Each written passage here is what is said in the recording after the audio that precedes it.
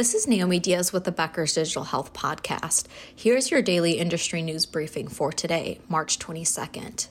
First, unlike ChatGPT, Google's artificial intelligence chat box Bard tends to avoid medical questions, the New York Times reported.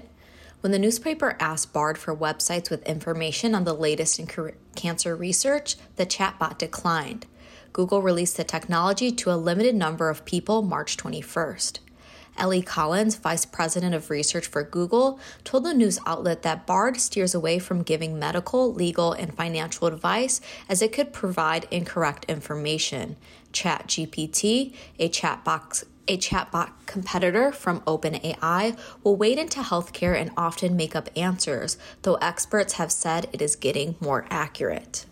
Second, Pfizer Ventures co-led a $123 million Series B financing round for Flare Therapeutics, a biotech company working to discover precision medicines for cancer and other diseases.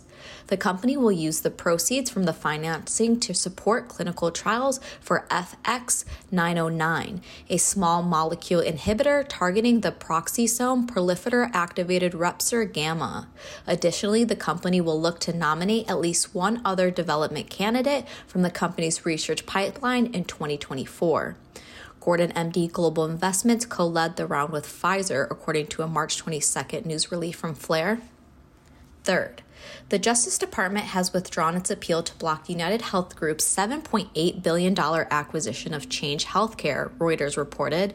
This comes after the Justice Department sued to halt the deal earlier this year, calling it anti-competitive because Change Healthcare, which would be merged with United Health Group's data and consulting business Optum Insight, has access to data for insurer customers. United Health Group argued that Optum is separate from its insurance arm, United Healthcare, and that the deal should continue as there are policies in place to protect sensitive data. The Justice Department does not respond to Reuters about why it dropped its appeal. Following the dismissal, United Health Group shares went up 0.2% to $478.09, according to the report. If you would like the latest health IT and digital health industry news delivered to your inbox every morning, subscribe to the Becker's CIO and Health IT Review e-newsletter through our website at www.beckershospitalreview.com.